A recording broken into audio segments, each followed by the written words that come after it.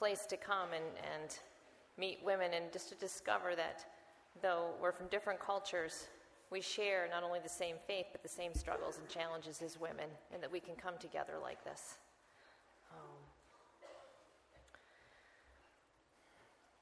Well, if you think back to your school days, those of you who are out of school, do you remember learning about conditional statements? A conditional statement has a hypothesis and a conclusion. It goes something like this. The month after October is November. If this month is October, then the next month is November. Now, conditional statements like that aren't taught in a grammar class. They're taught in math and science. I think that's odd. It is taught in math because all kinds of logical, number-related data can blow the conditional statement apart. And that's where I quit, because math has never been my thing. But it's not hard when we apply it to our spiritual life. If God governs my life with his love and goodness, then I can be content. So let's investigate that hypothesis. Does God govern my life, and does he do so with love and goodness? Well, let's examine the hypothesis with a look at a couple verses from Psalm 139. The psalmist says, "O Lord, you have searched me and known me. You know when I sit down and when I rise up. You discern my thoughts from afar. You search out my path and my lying down and are acquainted with all my ways. Even before a word is on my tongue, behold, O Lord, you know it altogether. You hem me in behind and before, and lay your hand upon me. Where shall I go from your spirit, or where shall I flee from your presence? If I ascend to heaven, you are there. If I make my bed in hell, you are there. If I take the wings of the morning and dwell in the uttermost parts of the sea, even there your hand shall lead me, and your right hand shall hold me. For you formed my inward parts. You knit me together in my mother's womb. I praise you, for I am fearfully and wonderfully made. Wonderful are your works. My soul knows it very well. My frame was not hidden from you when I was being made in secret, intricately woven in the depths of the earth. Your eyes saw my unformed substance, and in your book were written, every one of them, the days that were formed for me, when as yet there was none of them." Well, there's our proof, right there in Psalm 139. Nothing can blow apart the truth of something in God's word, so we can change the statement from conditional to absolute. Because God governs my life with his goodness and love, I can be content. Are we still getting ringing? Are we okay? All right? Okay. Now, I know we all agree with that, and as we've been saying today, our problem is less about agreeing with it. What we've been looking at is how to get it from here to here. Intellectual agreement to belief in the heart, so that it works out in our day-to-day lives. When we leave this place, can we go home facing the same things we faced coming into it and have a different outlook on it, on our lives? And we have to believe this truth about God, the truth of his sovereign, overruling goodness, because we'll never find contentment if we don't trust his governing of our lives. And we'll never trust his governing if we don't believe he is good and compassionate and kind, and not sitting back like this, waiting for us to trip up, waiting for us to clean up our spiritual act, and then he'll bless our lives and answer our prayers. He is good all the time, every minute to us. Can you, will you, embrace the truth that God determines your destiny? Your background, the family you're born into, the places you live, the education you get, your marital status, the abilities you have, your looks, every detail. God determines our destiny. And where you are today and everything about your life has been divinely appointed. Well, we've seen that, and we've also considered the fact that God's determination of our destiny includes a specific calling, or callings, plural, for each one of us. And some of these we know, some we'll find out as time goes on, and others we won't fully recognize until we get to glory. But today, if you're married, your calling includes being a wife. And if you have children, your calling includes raising children. And if you're single, your calling includes serving God in the ways he has uniquely gifted you to serve him. And whatever your calling in terms of family and career, you've been given spiritual gifts to use for kingdom building. Paul wrote, having gifts that differ according to the grace given us, let us use them. We have a God-given call, responsibility, to use our gifts. Developing and using our spiritual gifts is a concrete part of God's call for each one of us.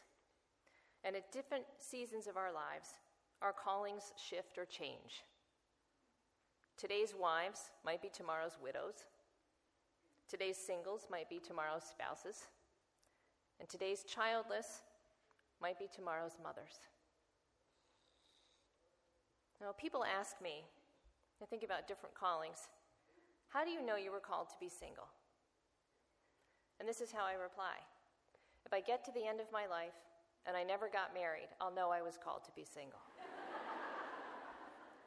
It's true though, right? Some callings we know for sure and others we don't, because they change as we go.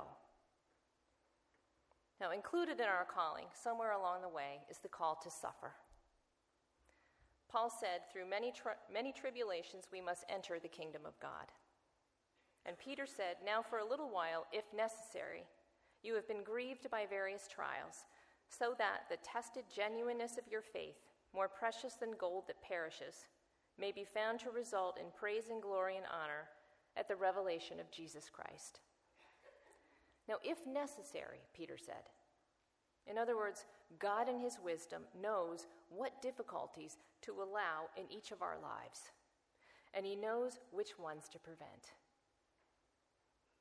A bruised reed he will not break, and a faintly burning wick he will not quench, Isaiah wrote. That's comforting, isn't it? Someone else's trial, you look at someone's life and think, I could never go through that. Well, God knows.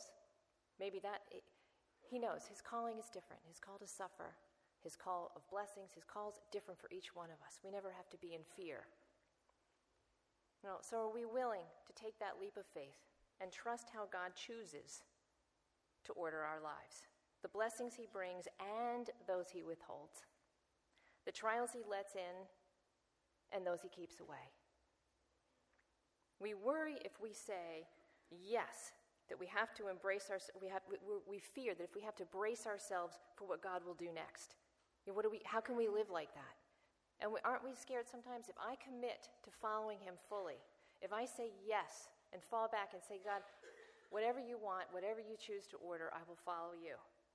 And we're scared that he's going to come along then and do something to make us holier, to make us better. And he's so much kinder and gentler than we are. And I think about a friend of mine when she was pregnant with her first child. And she's a worrier. She worries about everything. What if? What if women. We can be what if women. We're worried about everything. And this friend of mine is a what if person. What if I left the coffee maker on? What if I have a car wreck today? What if? And it's a scary way to live. And when she was pregnant with her first child, it was wintertime.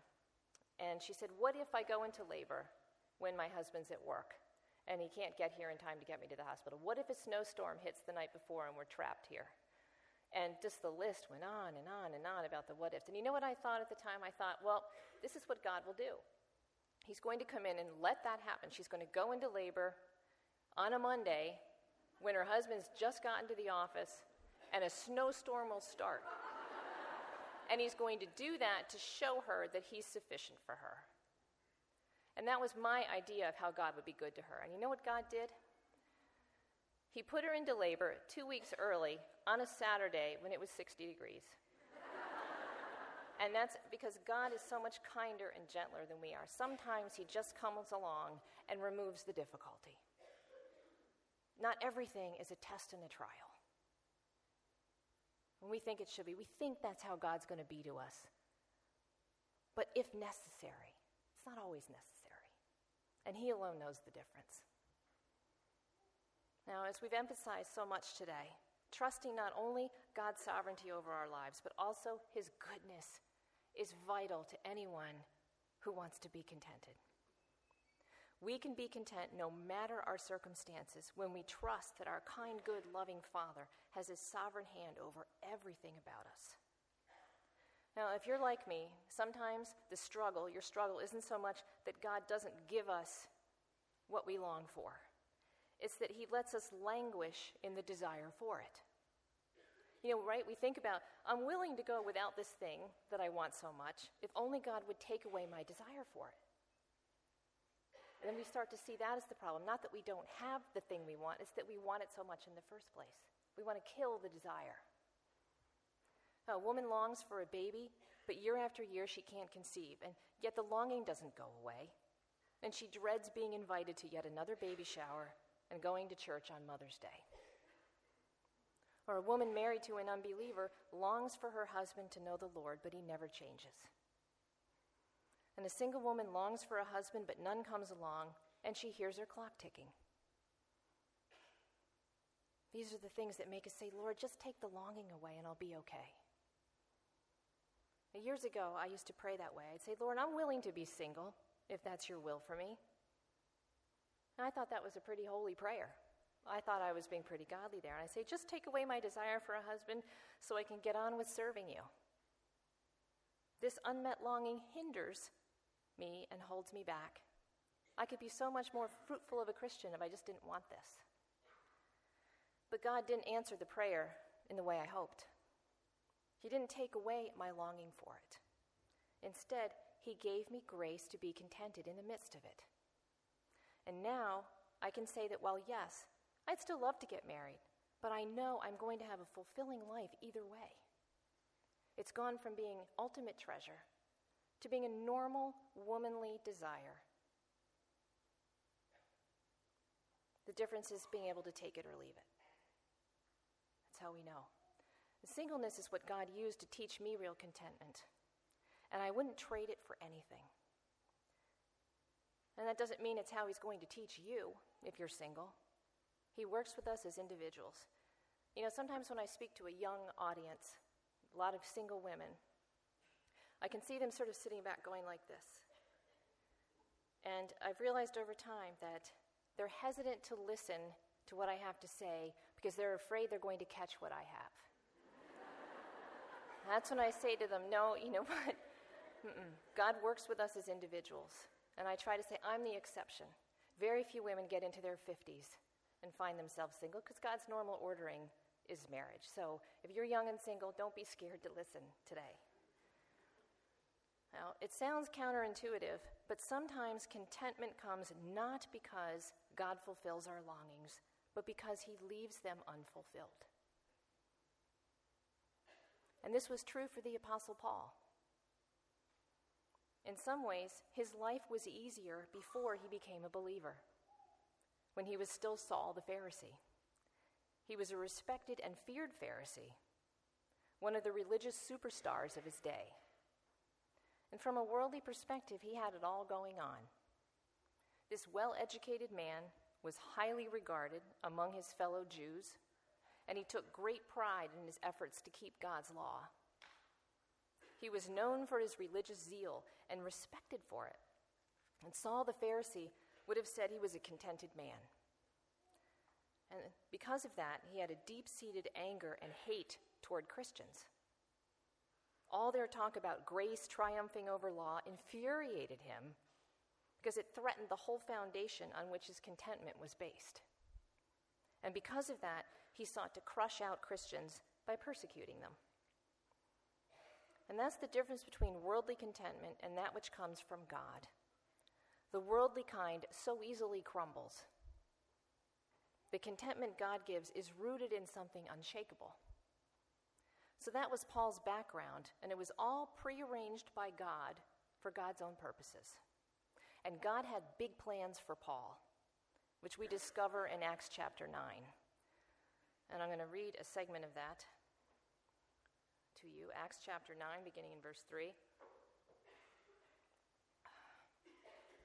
Now, as he was on his way, he approached Damascus, and suddenly a light from heaven shone around him. And falling to the ground, he heard a voice saying to him, Saul, Saul, why are you persecuting me? And Saul said, Who are you, Lord? And he said, I am Jesus whom you are persecuting. But rise and enter the city, and you will be told what you are to do. And then Saul rose from the ground, and although his eyes were opened, he saw nothing. And for 3 days he was without sight, and neither ate nor drank. Now there was a disciple at Damascus named Ananias.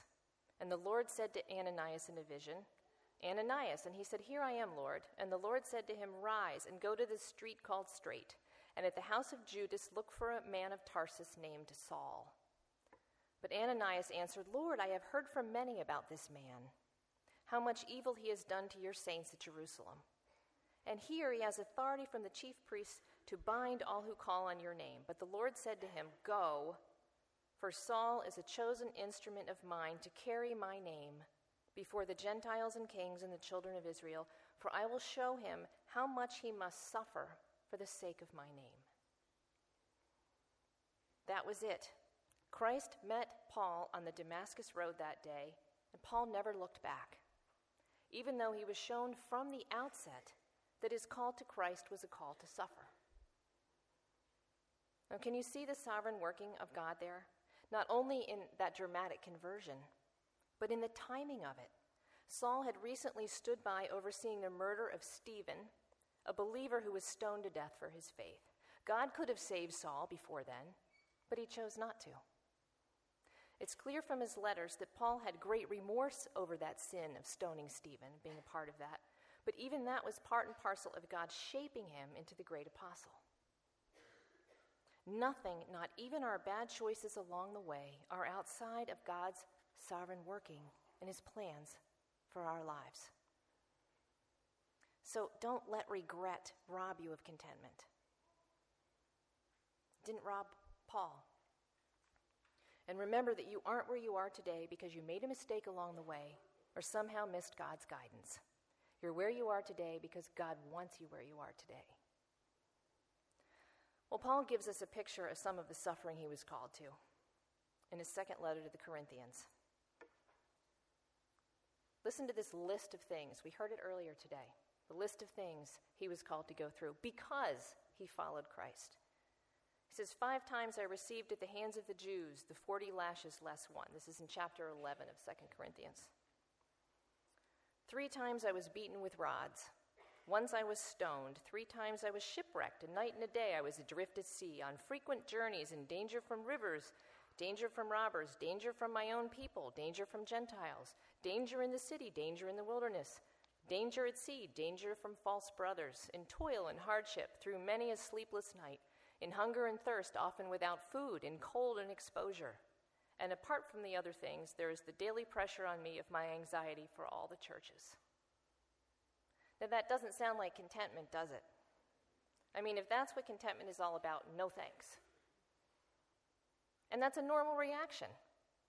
It's not wrong to want to avoid suffering. It's good and right to be prayed to be spared from suffering. Nevertheless, because in God's economy, suffering brings blessing, he takes us through it. And that's why we can't look to our circumstances as the place where we're going to find contentment. And Paul got that early on in his Christian walk. And that's why he never looked there again to find his happiness. He looked elsewhere, which is why he was able to say in Philippians, whatever gain I had, I counted as loss for the sake of Christ. Indeed, I count everything as loss because of the surpassing worth of knowing Christ Jesus my Lord. For his sake I have suffered the loss of all things and count them as rubbish in order that I may gain Christ and be found in him. Christ had become Paul's whole life, his reason for living, and that's why he was content. It wasn't shaken when he faced the prospect of being put to death for his faith. Life or death, he didn't care so long as he had Christ. And he wrote, it's my eager expectation and hope that I will not be at all ashamed, but with full courage now as always, Christ will be honored in my body, whether by life or by death. For to me, to live is Christ, and to die is gain. Don't we see it again here? The contentment is really a matter of what we live for. If we live for Christ, contentment will characterize us because he'll never be taken away from us. And that's why I've learned to pray on a regular basis for a Philippians 1:21 heart. For me, to live is Christ. I want a heart like that. Lord, please give me a heart like Paul had. Can we pray that way? And over time, I've learned that the way God answers that prayer is often to withhold fulfilling my earthly desires in the way and the time I'd like. But God is never in our debt. And that's why Paul wrote in Romans, I appeal to you, therefore, brothers, by the mercies of God, to present your bodies as a living sacrifice, holy and acceptable to God, which is your spiritual worship. Do not be conformed to this world, but be transformed by the renewing of your mind, that by testing you may discern what is the will of God, what is good and acceptable and perfect. My former pastor, James Boyce, wrote something interesting about this passage. And he said here, by testing you discern that God's will is good and acceptable and perfect. Well, who do we prove that to, that God's will is good and acceptable and perfect? We don't prove it to God because he already knows his will is good and acceptable and perfect. The point is that if we do this, if we offer ourselves as a living sacrifice, we're going to prove to ourselves that that is true. And he goes on to say that at the end of our lives, if we do this, if we offer ourselves to God, at the end of our lives, as we look back on our lives, we will never regret having made that sacrifice. We will never regret it. We will look back and say, yes, God, your way with my life was good and acceptable and perfect. We will never regret it. But so long as we live for ourselves, contentment is going to remain elusive. We'll get a taste of it, but then it will evaporate as quickly as it came. And that's the way it always works if we aim toward a goal that's counter to God's goal for us. We'll never know contentment if we define it as having all our dreams come true, and as we define it as the absence of suffering. Now, of course, as we keep saying, it's good and right to desire things and to pray for the end of pain and trials and tribulations in our lives and in the lives of others. But there's a big difference between not wanting trials and building our well-being on avoiding them, because we simply can't avoid them. And from Paul, we learn that trials are always a blessing in disguise. Now, God gave Paul some spiritual insights, some special revelations that no one else had. And in order to keep Paul humble about it, Paul was given a thorn. And he writes about that in 2 Corinthians chapter 12. Paul writes, to keep me from becoming conceited because of the surpassing greatness of these revelations, a thorn was given me in the flesh, a messenger of Satan to harass me. 3 times I pleaded with the Lord about this, that it should leave me. So right there we see that it's good and right to pray for relief from thorns. But Jesus said to him, my grace is sufficient for you, for my power is made perfect in weakness. Therefore, Paul said, I will boast all the more gladly in my weaknesses, so that the power of Christ may rest upon me. For the sake of Christ, then, I am content with weaknesses, insults, hardships, persecutions, and calamities, for when I am weak, then I am strong. Well, what is your thorn? Is there something in your life that seems to weigh you down and to hold you back? We've all got them. And we all do what Paul did at first. We plead with God to remove our thorn. Not only would we be happier without this thorn, we think, but how much more productive would our lives be if we didn't have it? Now, I think about the biggest thorn, I think, in my life hasn't so much been my singleness as it was my father. When I was a little girl, my father chose to leave our family, and he did. And he married somebody else and moved far away. And we didn't see him very often, maybe a week or two a year while we were growing up. And in addition to that, he was not only geographically distant, he was emotionally very distant. He was the kind of dad you could never please. And I felt like nothing I did measured up to what he wanted, especially when I became a Christian. He scorned that. And it was difficult having a father who was like that. Of course, that's kind of an understatement. But for me, it became an idol in my life. I began to live to get my father's love. And I didn't feel okay without it. And when I became a teenager and then went off to college, I got into some bad things. Because when we have an idol, when we worship the wrong thing, we get sucked into that and it makes us a prisoner. We become a prisoner of our own sin. So, because I idolized my father's love and I couldn't get it, I went looking for love in all the wrong places. And I had a string of destructive relationships with men. And I was miserable.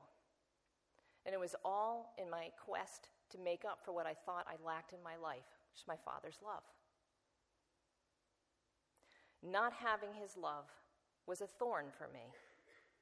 It was a weakness in my life. But it is true of all thorns that God doesn't remove. It was the very thing that God used to strengthen me and to grow me and to shape my life.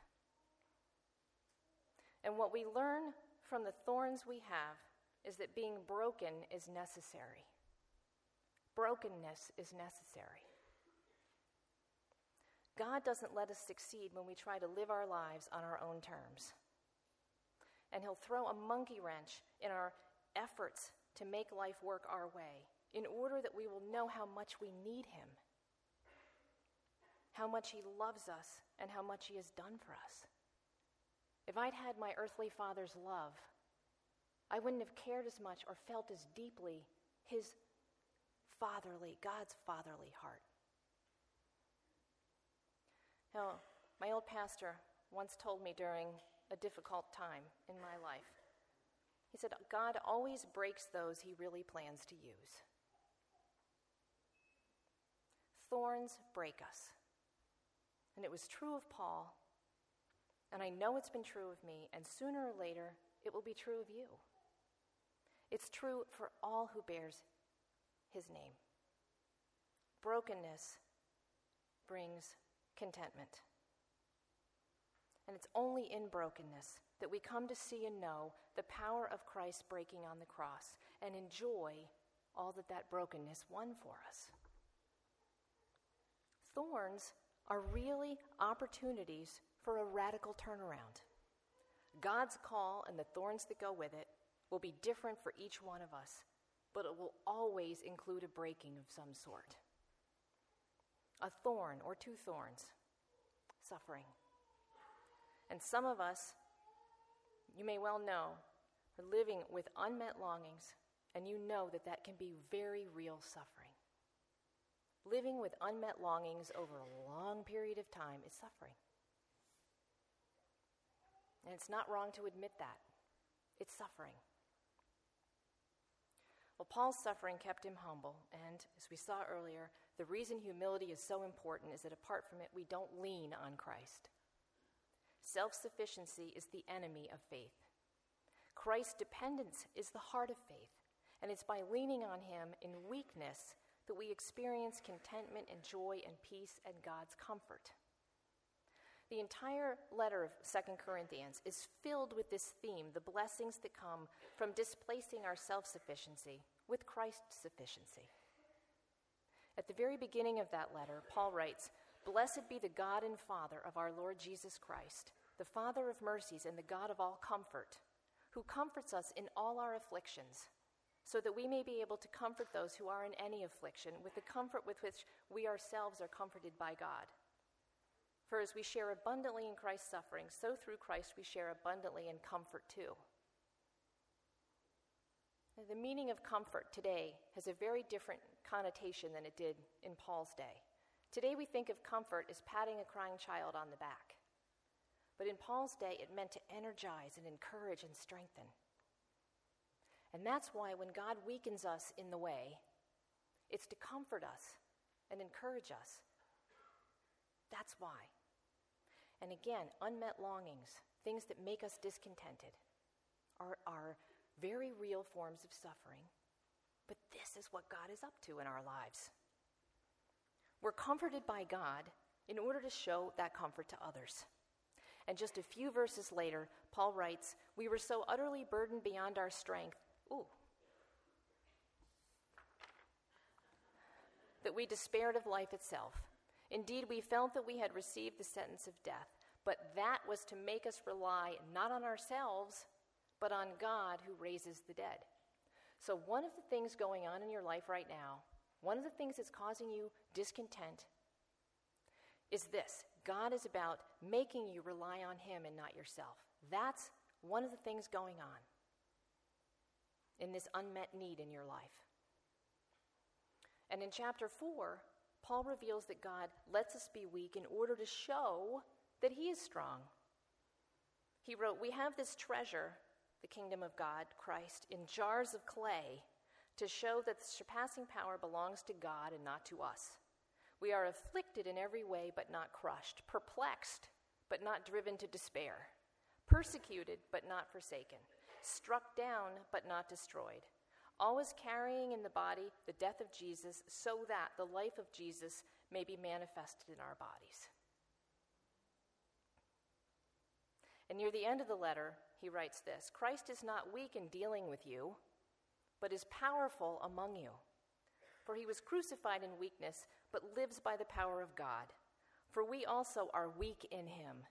But in dealing with you," Paul meant the other people he was writing to, "we live with him by the power of God." Everything we do is by God's power. And the more we see our own weakness, the more we're going to know his strength.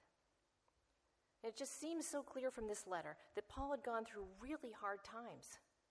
But rather than shake up his faith, it strengthened it, because he kept his eyes on Jesus. He had an eternal perspective.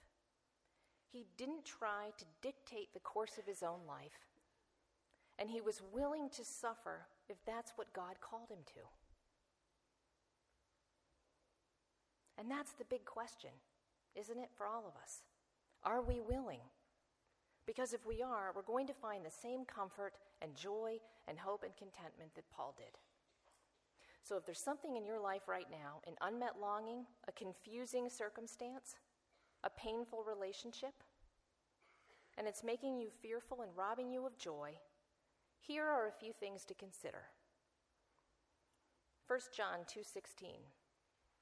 "All that is in the world, the desires of the flesh and the desires of the eyes and the pride of life, is not from the Father, but is from the world. And the world is passing away along with its desires, but whoever does the will of God abides forever." Earthly desires, they're all passing away. So whatever's going on circumstantially in your life right now, it's not forever. And someday you're going to look at it and it's going to be nothing. Now, Psalm 34, 8-10. "Oh, taste and see that the Lord is good. Blessed is the man who takes refuge in him. Oh, fear the Lord, you his saints, for those who fear him have no lack. Young lions suffer want and hunger, but those who seek the Lord lack no good thing." Will you taste and see? Because if you will, you're going to look at your life and you're going to realize that nothing is missing.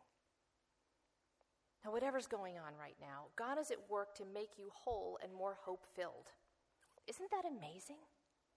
That's what's going on in this thing that's causing discontentment in your life. This is what God is up to. The paradoxes of God, the things that seem so hopeless, are actually working to make us more hopeful. That's what he's about.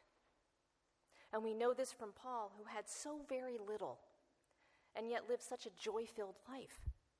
This apostle who was called to suffer so much is the one who wrote, "I have learned in whatever situation I am to be content. I know how to be brought low and I know how to abound. In any and every circumstance, I have learned the secret of facing plenty and hunger, abundance and need. I can do all things through Christ who strengthens me." And see, even Paul had to learn contentment. It's not automatic. We do it as we consider all these biblical principles that we've talked about today. That's how Paul learned it. It's learned. So if you're struggling with it, that's normal. It's learned, but it can be learned. That's the thing. And we know how Paul got there. Ultimately, it's because Christ was his treasure. Jesus Christ is where we find it. That's where Paul found it. How else can we explain his contentment? It certainly wasn't based on his circumstances. And Christ is our treasure too, not because we decide to assign him that value, but because he already has that value. And we'll find it if we look there. And as we draw near to the end of this day, of this conference, you might be thinking, I get that, I really do, but I've tried all this before. And while I believe it in theory, my heart just can't get to this place. But if you have Christ, you can. That's all you need. That's not a cliche. It's not a Christian cliche. It's more a matter of, are you willing? The problem is always, always, always our own heart. It may not feel that way, but that's the truth. Since God's word says that Christ and his kingdom are our greatest treasure, it must be true. God's word never lies, but our own hearts do. And Jeremiah wrote, "The heart is deceitful above all things and desperately sick. Who can understand it?" Only God. He knows each of our hearts. Now, if you're harboring competing treasure or refusing to take up your cross and die to yourself and your idea of what your life should look like, if you're resistant to that, if you're doubting God's goodness or thinking that his goodness won't really be good in the way you hope, do what Jesus said. He said, "Seek and you will find." And as the psalmist said, taste and see. Taste and see. The place to begin is by telling God the truth about where you really are today. If you doubt that God is really your greatest treasure, you don't have to go to him with all the right words, a prepackaged prayer of what you think he wants to hear. He responds to honesty because it's a relationship-building move toward him. It's our hearts he wants more than anything else, not the right spiritual words. So let's be honest with him, our kind Father and friend. We can tell him that we've had our heart focused on things here for so long that it's hard to grasp that life can be anything but that, and that we can actually be contented with what he holds out. And we can ask him to show us who he really is and to change our heart. Well, I shared with you that from the time I was a little girl, I ached for a father, and that I spent a number of years doing all I could to get him to love me. And I was discontented because I thought I needed his love in order to be okay. And isn't that true for all of us concerning our deepest longings? But the reality is there's only one thing I needed to be okay, and that's a relationship with Jesus. It's true for all of us. But it took me years to realize it. And years later, when I was still going through this and reflecting on it, I realized something that God had done in that thorn in my life. I've worked for a lot of Christian organizations, a lot of churches. And I was thinking back on this, and I realized that every pastor I worked for is the father of daughters. And I was able to see what God intended good fathering to look like. And not only did they father those daughters, they took excellent care of me. They stepped in and fathered me when I needed it. And then as I thought more about it, I realized how precious God as Father had become to me. If it weren't for that thorn, I wouldn't have seen this. And I saw how God was weaving things in my life to make up for that fathering, both from himself and in very earthly ways. And I came to see that God is the best father. And then I no longer needed my dad to be okay. That day, sitting on my floor, as that hit me, I realized I didn't need my father to love me. And instead of being discouraged about it, I thought, it was a stark realization. I thought, he is never going to love me the way I want. And it didn't crush me. I felt free. For the first time in my life, I felt free of that. And because I was free of that, I was able to really love him for the first time. You know, Ed Welch always said we need to love people more and need them less. And the whole time I was demanding in my heart that my father love me, I wasn't able to love him. I was too in need of what I wanted from him. And as my love for him grew, I pitied him in his lostness and the train wreck he made of his life. And I started to anguish over his lostness and pray for him instead of thinking about what I was getting from him. I saw him as he really was. And you know, it's interesting. 5 years ago, he came back into our lives. And his wife died. The woman he'd left my mother to marry died. And suddenly, he realized he was in need, and he needed his children, my brother and me. And he lived far away, so we brought him to live nearer where we are. And it was amazing. My brother has family dinner every Sunday night for the whole family. My mother's there. My father started coming. And the whole family. So few people get that opportunity. If your parents are broken apart, how often do you, 30 years later, get to have dinner around the same table? So this is what God was taking with my thorn and doing. And I'd given up any hope. And I was free of it. I was fine with it. It wasn't a discouraged hope. I was free. But God loves to show us sometimes that when a thorn happens and he's grown us through it and he's done all this, that's not the end of the story. Sometimes he comes back in and takes care of the thorn and does remove it. He did a beautiful thing in this situation. My dad was back in our lives. We had a relationship. He no longer forbade me to bring a Bible into his presence. He stopped scorning me for my faith. He wasn't all jumping for joy about it, but I could talk about the gospel. I could be there without him scorning me and scorning the Lord. So he was still pretty much who he was. Not a very nice person, kind of mean. But I loved my father. And 2 years ago, it was right about this time of year, and I was still living in Chicago, and I'd come back east to New York to visit the family for a weekend, and my father and I went out to dinner.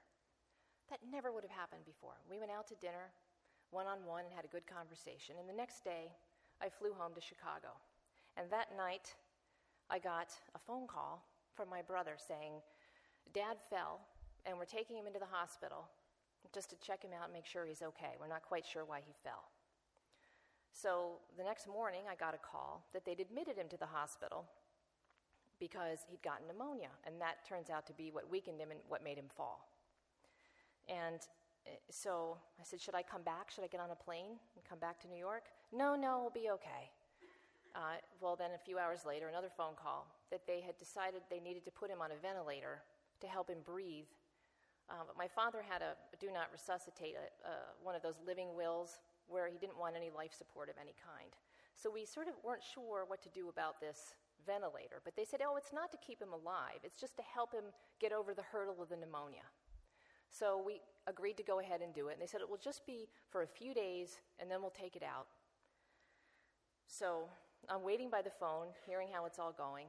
And then I got another phone call in the middle of the night saying that he developed an infection, and a blood infection, and that maybe I better think about coming back.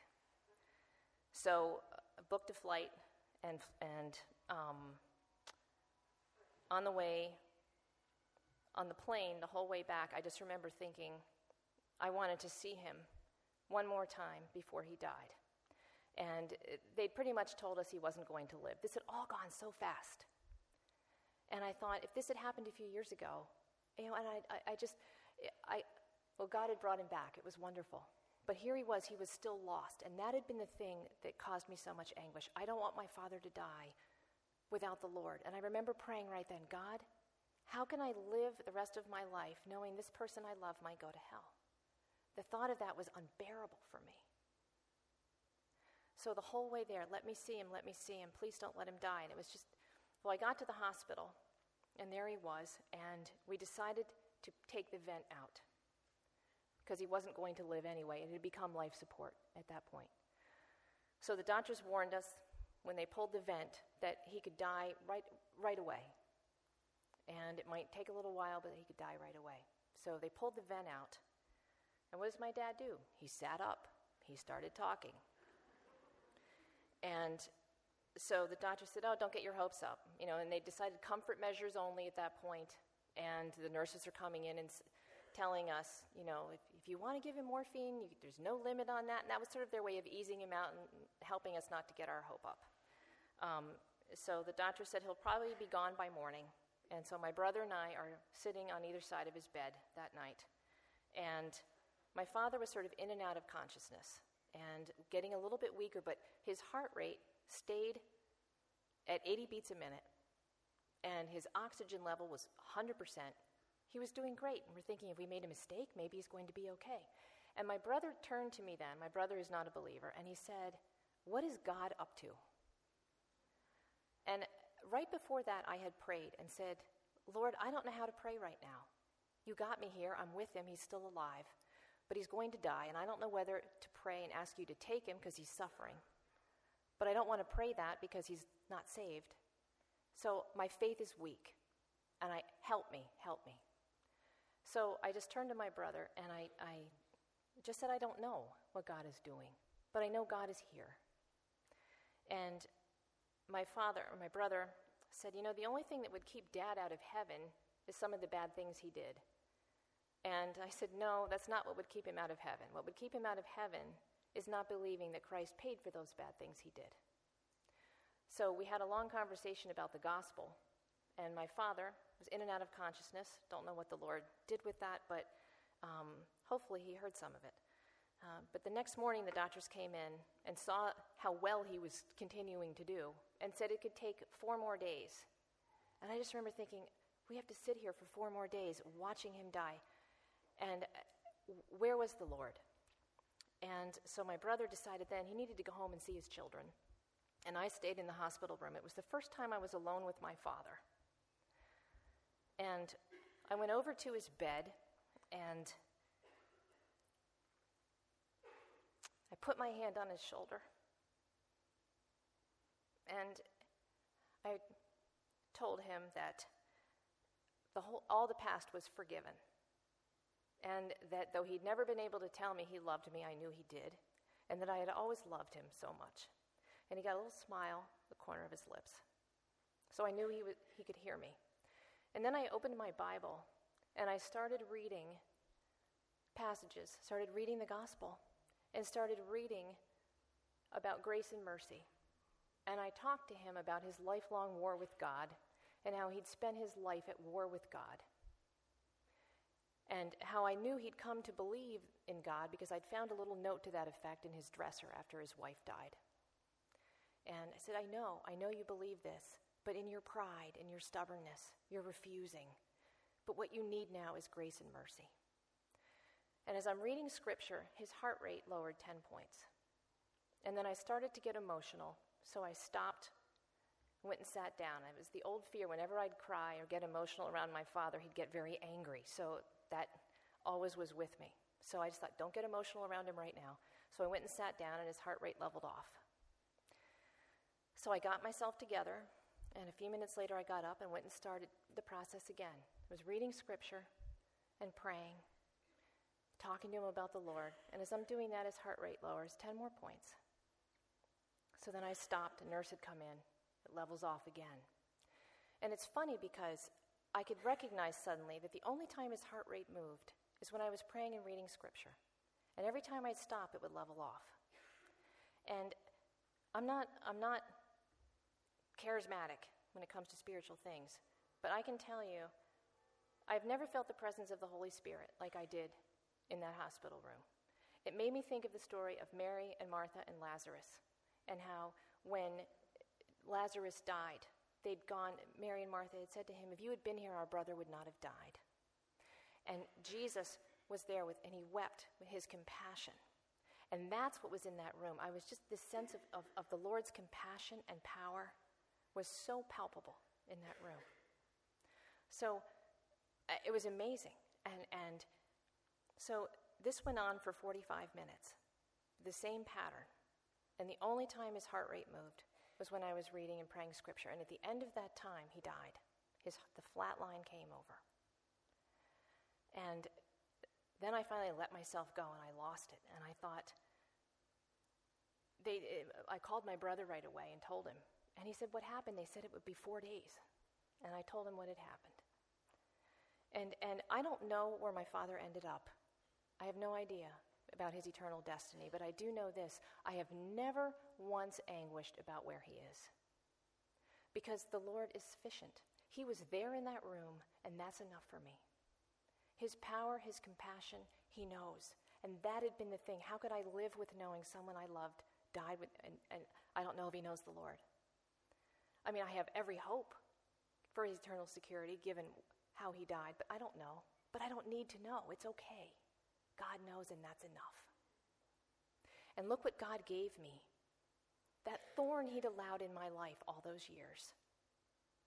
I was with him. I was the one who was with him when he died. I was the one, the only one who still loved him, and I got to be there.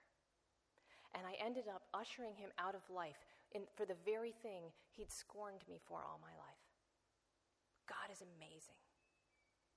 He can do all kinds of things with the thorns he leaves in our lives, even remove them in his perfect time. That thorn, that one thing that for years had made me doubt God's care for me.